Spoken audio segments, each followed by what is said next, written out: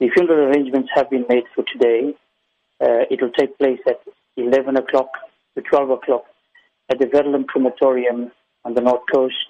All arrangements have been put in place.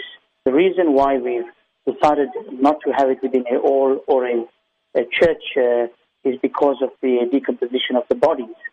And we're only allowed to have it exposed for an hour.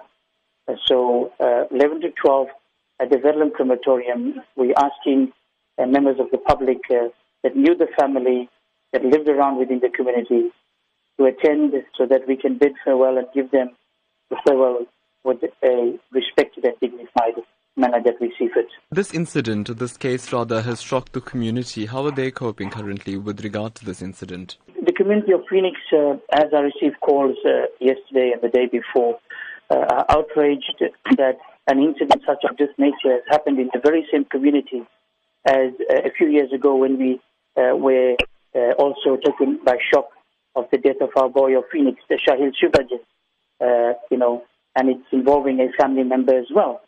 So you can imagine the outrage and the anger that is built up in this community regarding this double tragedy that has taken the Phoenix community by shock.